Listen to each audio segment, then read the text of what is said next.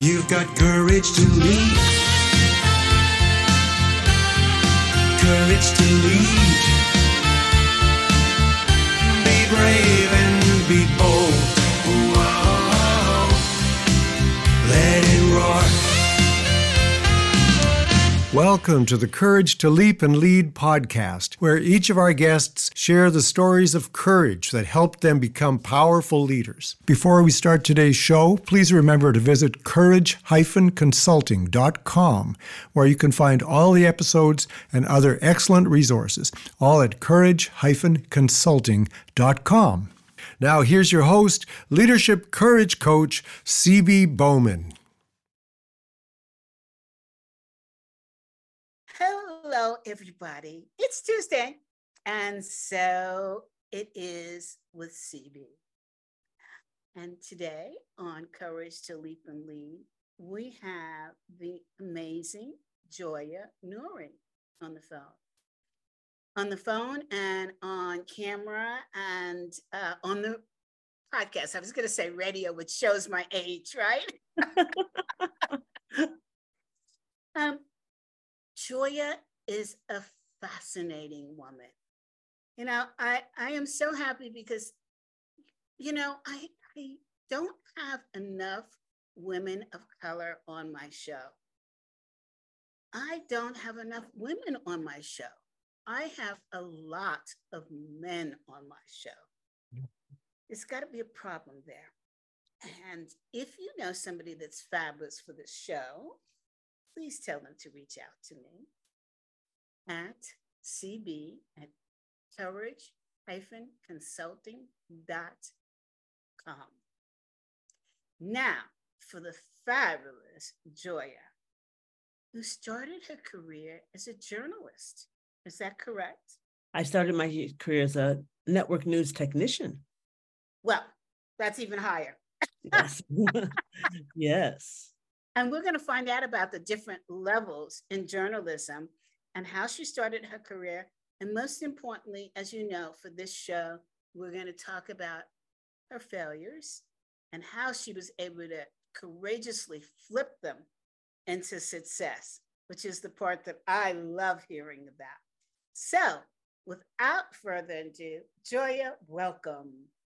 CB, I am honored to be here. Thank you. Okay, now don't make me blush, you know. You know, I was on your show, your new show. Give us the name of your new show. Unshackled Leadership, a lantern for Black women. Okay, that's a mouthful. But I had a blast on the show. So please look for my episode. I'm not promoting other people, just me. Okay. Yeah, just her. She's episode 4 on Spotify. There you go. Hey, Joia, tell us about you as a child. Tell us about your parents, and that can give us a little peek into what makes you what you are today. Oh, very much so. My parents were two people who loved each other passionately. My father saw my mother on the bus one day and went back to that bus stop for a week, hoping to see her again. No. And then friends set him up on a blind date, and it was my mother. I love it. And they did death do us part. They would French kiss each other in front of us. It was just love and passion, and my sister and I benefited from that at every turn. There wasn't anything I couldn't do. There wasn't any dream I had. My parents didn't try to facilitate. If I wanted to play the trumpet, I had a trumpet. If I wanted to play a piano, they bought a piano. If I wanted to go to dance class, I went to dance class. And anything that would come toward me that would limit me, like I wanted to be in the Mickey Mouse Club, that tells my age, the original Mickey Mouse Club. And my parents told me we couldn't do it because we didn't live in California. And then my aunt told me I couldn't do it because I was colored. And my father took off at her, like with a vengeance, like, don't limit her. Don't you dare limit her. So that is definitely where I come from. A family, huge family on both sides. We all love each other. We still stay closely in touch with each other. We've spread out, but we stay closely in touch. So the people I grew up with were primarily my cousins, and I'm still very good friends with them. What a beautiful story. Oh my gosh. You know, a lot of us blame our parents for things we didn't have. Mm-hmm. Few of us recognize our parents for the things that we did have. So Yeah. I love hearing that.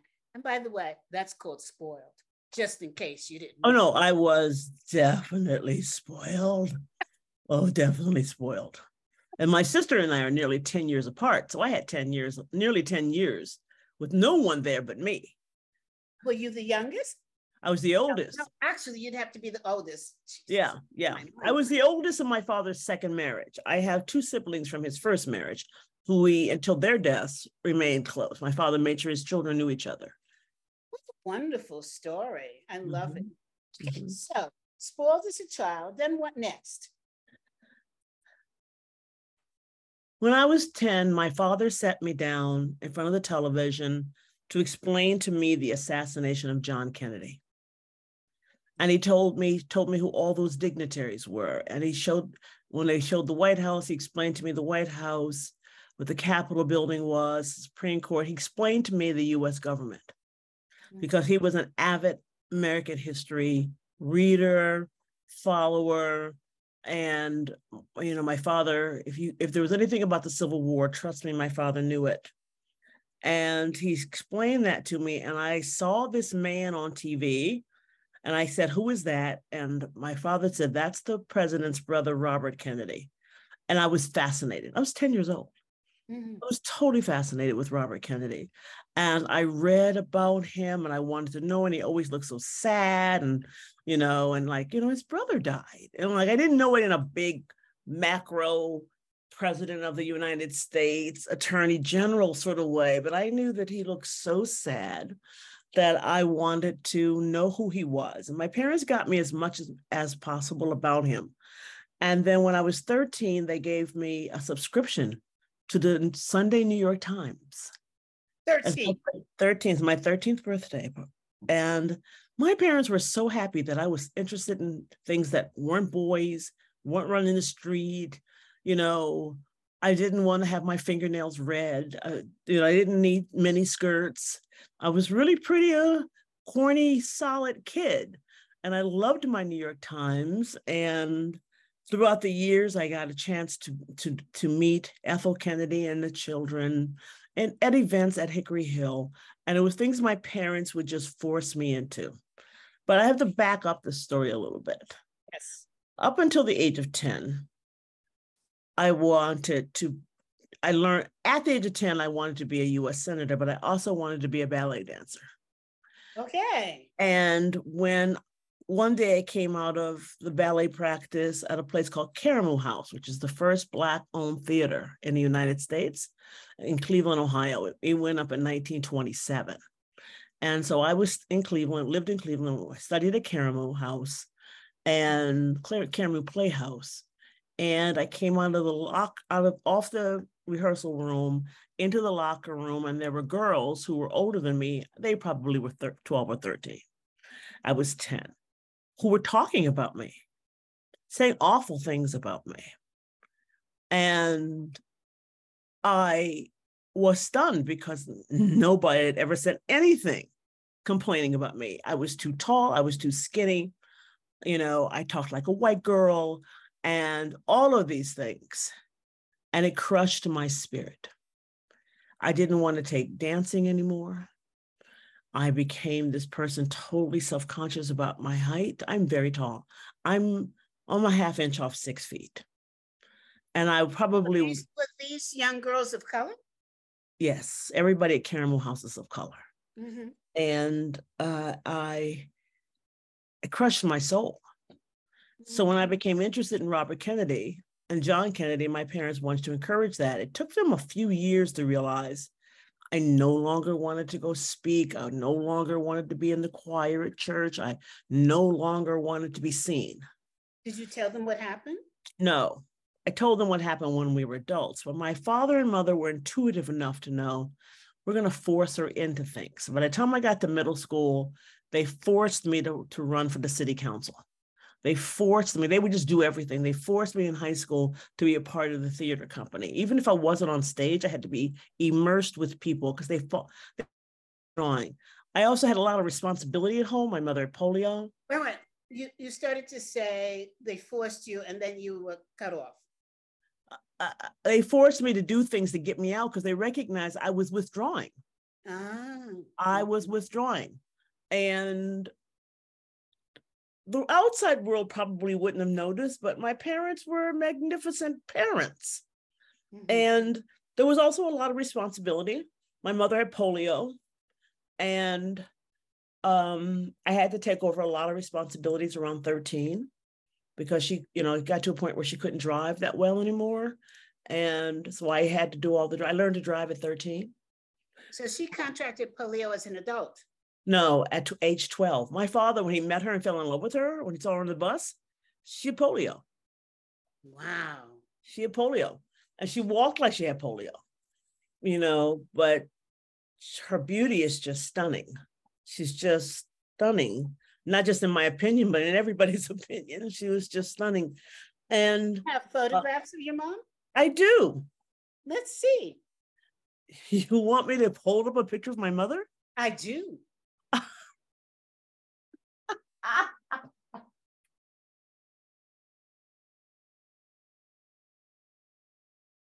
Audience, this is real TV. We do things like this because we want you to feel part of our show. So, okay. Let's see. So the taller woman, so I can get the glare off. Oh, the taller woman is my mother when my father met her. Gorgeous. And all dressed like me, always had to be dressed when she left the house. Okay. No matter where she went, she pulled herself together. And this is my mother, father, and me. What a great picture. What a handsome couple. Thank you. You were so cute. I was 4. Oh my. So that's what my father fell in love with. I don't blame him. I get it. Yes. I get it. So I had a lot of responsibilities, and they shaped my life. I didn't feel put upon by my parents in doing that, but it did make me grow up really fast. So and what kind of responsibilities did you have? I went to the grocery store. I managed medication. I had my younger sister, homework with her. My mother only went to the 6th grade. My father was always working. I knew how to organize things. I knew how to keep papers straight. I knew how to manage the bills. I knew my father did too. And so I was kind of like his little assistant in doing things. And my mother was good at budgeting. So I was home a lot, lifting things and carrying things my mother couldn't do. And my sister was precocious, so I did a lot of chasing around the neighborhood and make her come home. But I wasn't expected to earn money. It wasn't that kind of responsibility. I was expected to take on, when my friends were out bopping around, I probably needed to be home to take care of something that was happening in the house, which at the time, it didn't really bother me. I look back on it now and I went, wow, that's a lot for a 13-year-old. I wasn't in my room often listening to music. I was cooking and helping in the kitchen and things like that, which was probably where I should have been. Yeah. I understand. Yeah. Mm-hmm. Yeah. And so then what happened after that? High school, loved it. I'm probably the only person on CB who will say on earth, high school is the best 3 consecutive years of my life. Okay, you're crazy, officially. I loved high school. I loved high school. I loved it. It was a place of exploration and I hung with a bunch of people who had great ambitions. We were all going to go to college. We were all going to do these big things to save the world. I was going to be a United States Senator. This one over here was going to be a corporation. Another one was going to go be on Vogue magazine cover. We just had this thing that we were all going to do. And we convinced the principal that we could use the public address system to make announcements. And then he shut all of that down when the teachers went on strike. And I'm on the microphone to the whole school going, we should support our teachers and leave school right now and go outside and be on the picket line. Well, we were kind of cut off after that. When you saw, 400 kids get up and go outside. It was just a great time. It was just a great time, but I really wanted to be a United States Senator. Okay. And I wanted to be what Bobby Kennedy was. And I chose American University because it's in Washington, D.C., so that I could be close to the Capitol building. Yeah. And so I went to American University. I studied political science and international stuff as much as you do as your freshman year of high school, college. A lot of it was rock and roll and drugs. There's a lot of marijuana involved. Nothing heavy, but there was a lot of marijuana involved. There was a lot of getting to class late. There was a lot of staying up late. There was a lot of all-nighters to get the papers done. And I had a group of friends at college, and all of us lived on the same dorm floor. And so we were in trouble all together. I didn't register for a political science class. I missed it. And I couldn't take it, but I was on a scholarship, so I couldn't decide to take fewer credits that semester. And so the only class that had the same level of credits, it didn't happen at 8 o'clock in the morning, because that was not when I wanted to go to school, like everybody. Like, who wants an 8 o'clock in the morning class? Was television production. Mm-hmm. So I took television production, and I learned how to operate cameras and edit videotape and produce television. And I had to help one of my classmates do an interview segment. So I interviewed one of the leading television anchors in Washington, D.C. His name was Jim Vance, and he great award winner, trailblazer, broke color lines, was quite the community man, kept his heart throughout his entire career. He just passed a couple of years ago. And I interviewed him, and he invited me to come to the station to take a tour. So we arranged the time, and I walked in there, and he gave me a tour, and eventually he had to hand me over to somebody else because he had to go anchor the news. And I got to understand how it all worked. And at CB, I never turned back. Nearly 30 years later, I left television. What an incredible story. I left television. Because you wanted to party all night.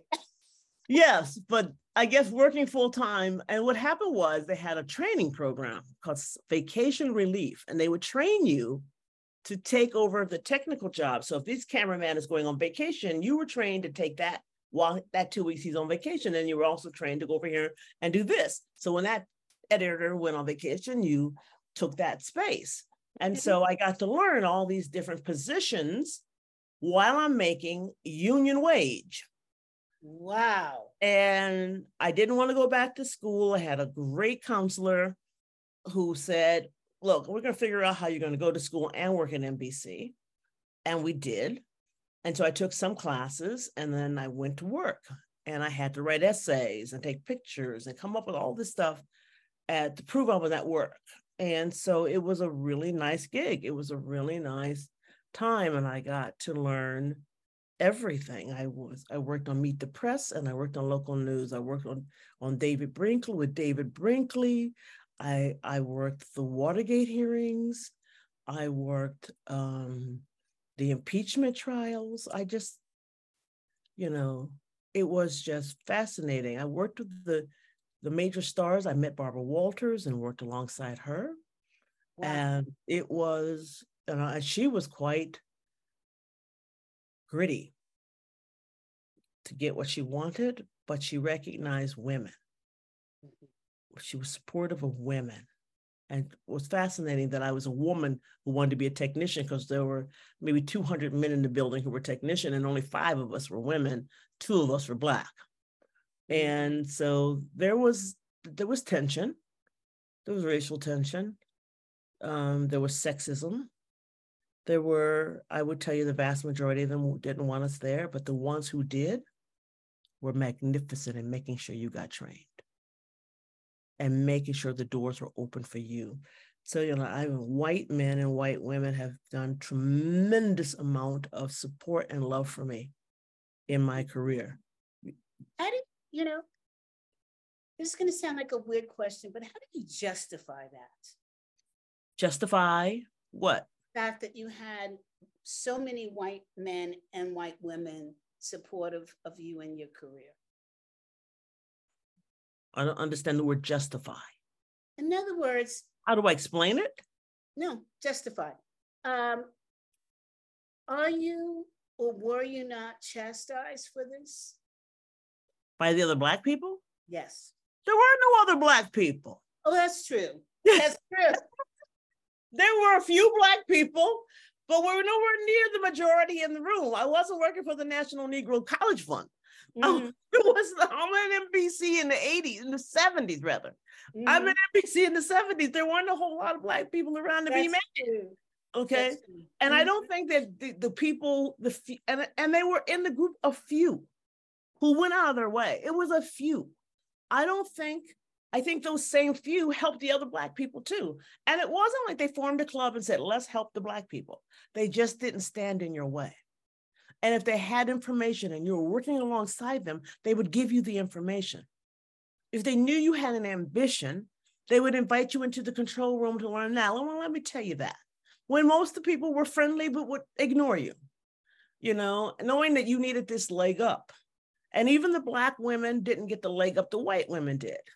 But there was like no sponsorships for the Black women. Or there would be men who would like attach themselves. I'm gonna help you, and train you and make you a director or make you something this. I didn't have any of that, but I had the support of people like the director of Meet the Press. Always made sure I was on that crew. Always made sure I was on that crew. And so what did I learn? Who did I meet? What did I do? I was always on the crew to record David Brinkley reports. And that because there were people who saw that I had ambition and had the power to manipulate schedules or manipulate this and did it. And sometimes I did get preference over other Black people. I know that because there was something in my personality, or I'm the angry Black woman that you don't have to see it on the outside of me. I don't have to have a sign on all the time.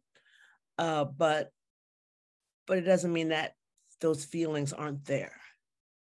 But I asked that question. I know it sounds like a weird question because I had a very similar experience that you had, except it was in corporate America.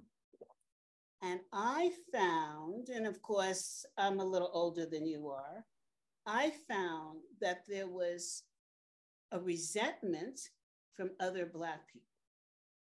You didn't sound like you were Black. You didn't live where other Blacks were. You got special treatment. Why can't you be one of us? Crabs in the barrel. I got that my whole life. CB. That's why the word justify. Okay. That's why the word, I get it now. Totally get it. I got that my whole life. I got beaten up in junior high school. We moved from Cleveland to Baltimore. And a piece I didn't tell you is my father is an operatic baritone. Wow. And so he made money by being a janitor and a security guard.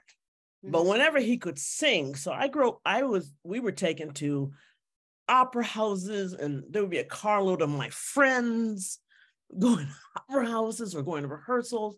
He did what he could to sing, but there was already a Paul Robeson, and I don't know if my father would have the marketing skills to really make it past being the janitor who sang on the side. Okay. But we were taught to speak. We were taught to use our mouths. We were taught, as my father would call it at the time, the King's English. Yes, I remember that term. You remember that? You remember that phrase? Yes. And that, I swear, CB, if the house was on fire, and I'd run to my father and say, Daddy, we have to get out, the house is on fire. If there was one syllable in there, one punctuation that wasn't right, my father would say, stop, say that again. The house could be burning down all around, say it again. Yes. And I would have to say it properly, and then we could leave. He was correcting everything, and I tortured my daughter growing up the same way. Like, no. What? Tell me to say that. You mean there's no thems and those? No, there's no thems or those or ain'ts. There are no nicknames. Your name is this. We don't have any Pookie. We don't have a name. This is your name. And other than things like sweetheart, darling, yes. There's no nickname that follows you around. And I got that my whole life. I physically was beaten up. You sound like a white girl, and my daughter got it. You sound like a white girl. And the sad part about all of this was the rejection could come more hard from Black people than it was coming from. Absolutely. That's exactly why I said that. Yeah. Now, white people have systematic things that are already in place that keep you. They didn't have to come after you on a day-to-day basis like Black people do. And it was sad because in the 60s, early 70s, we were equating the way we spoke and the way we lived as a racial identity when it wasn't true. We didn't know enough about our history to know Du Bois. We didn't know enough about our history to read Frederick Douglass. We didn't know enough about our history to know Sojourner Truth or Nzinga or, any of the people who were crushed because of the transatlantic slave movement, but their spirits weren't crushed. The way they write, well, it's just, we don't read Walter Mosley. We don't read, Paul Robeson. We don't read James Baldwin.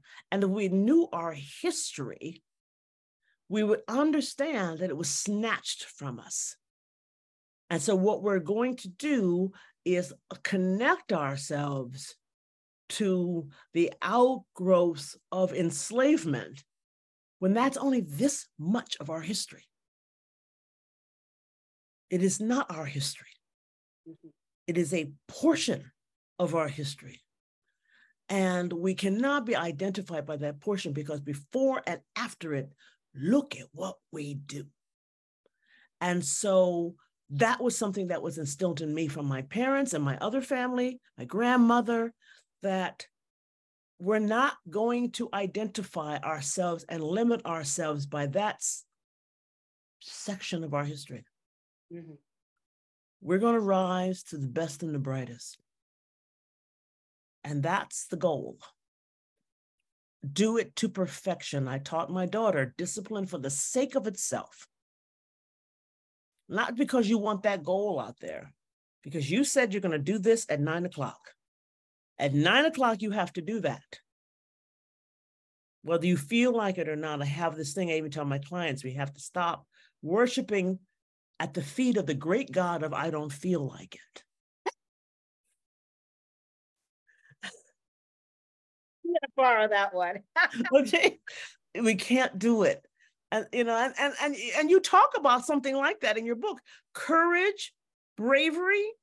Well, you can't worship at the feet of the great God if I don't feel like it. Because courage, you never feel like doing any of that. You never feel like doing any of that. Nothing. So I love it.